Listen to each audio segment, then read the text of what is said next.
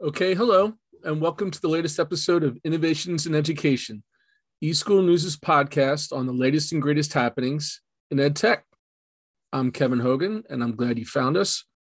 On this episode, we dig into some of the latest topics posted to eSchool News, including new techniques to use to help deal with student trauma, the big picture regarding esports, and how to take stock of your district's Wi-Fi capabilities.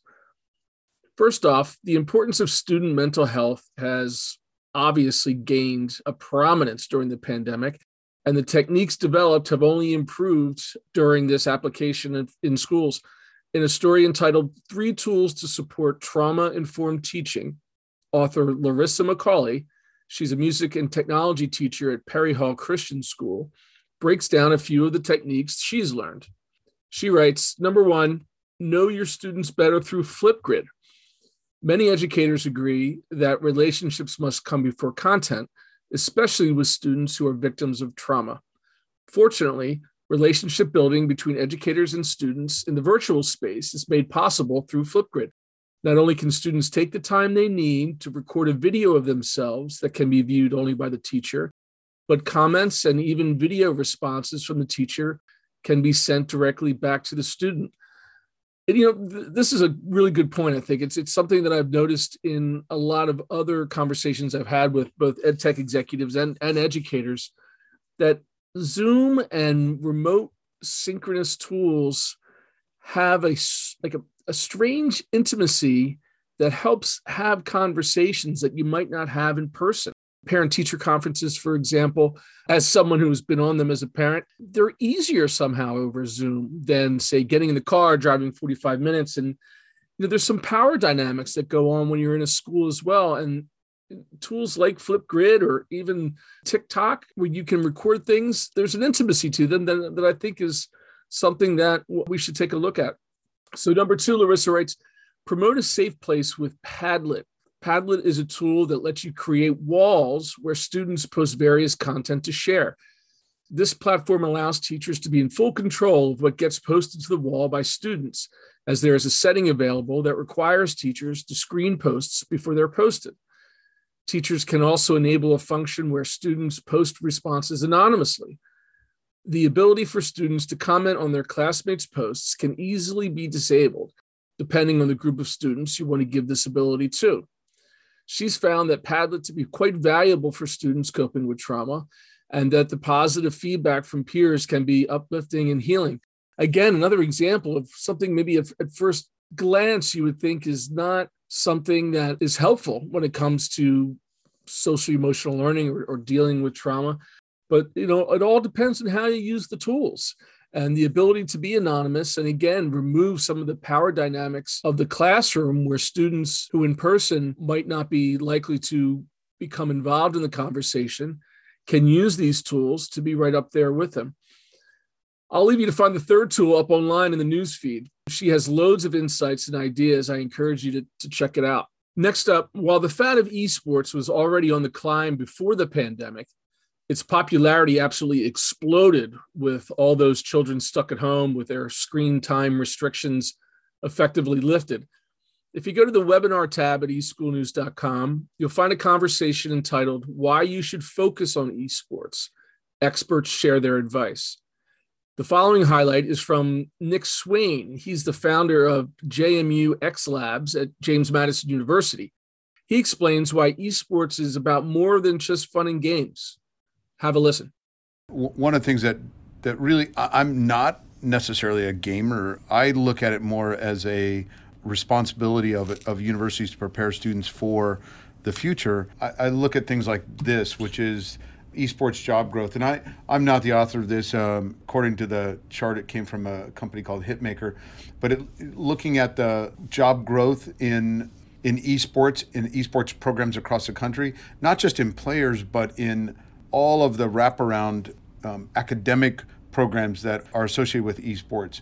This is the chart that you were talking about, where the traditional esports athletes are kind of in that gray area in the middle, where they're the players and they're the ones that everyone focuses on.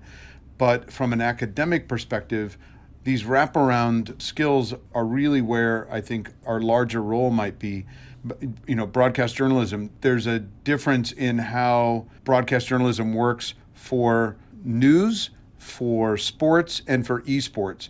And if we're not preparing our students for each of those different skills or roles, then I don't think we're doing our job. And so my focus has been on preparing the teams and making sure we have competitive teams, because that's how you get street credibility, and then from there growing out into these other academic areas that you see here. So that's where I think getting what high schools and middle schools can do is start to get their students to understand that there are multiple roles besides just the esports players. And even one of the things that we look at is the like theater and dance. If you look at a video game, a lot of it is like a theater where you're trying to tell a story through images. And so those folks can be part of the esports industry in telling stories through the images that are on the esports games. So there's really room for everybody here. And I think that's really the message that they should take away. Now, one thing that is essential for esports to work, as well as any online functionality for a school district, is obviously how strong is the Wi-Fi. And while it's not the most sexiest of subjects, Roger Sands, CEO and co-founder of Ybot Inc., details some important next steps to future-proofing a district's infrastructure. That's up online on the homepage at eschoolnews.com. He writes, network essentials include the internal connections needed to support connectivity, as well as services that manage and operate internal connections, including automated management and optimization platforms. Cloud-supported services, basic maintenance, installation, activation, and initial configuration expenses are all considered eligible. And what he's writing about is the upcoming federal funds that should be flowing in quite shortly. To best determine your school's needs, review any and all historical analytics.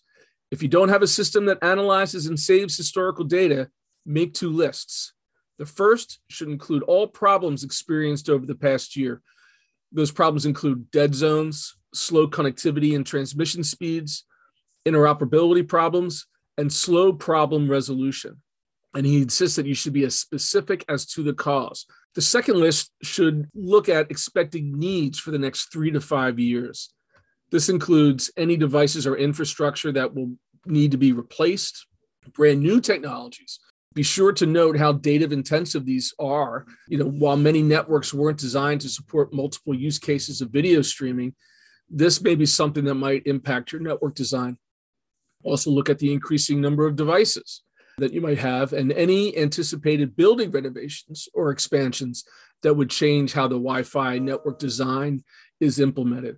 Read the whole piece under the newsfeed. The title is Why E-Learning Requires Wi-Fi Optimization. I think it's a really great guide for any district executive looking to take advantage of the new monies coming in to help future-proof your district. So that about wraps it up for this episode. Be sure to check back on eschoolnews.com for all the latest and greatest news and analysis for what's happening in the EdTech space. eSchool News is always free and always helping innovative educators just like you. Until next time, I'm Kevin Hogan.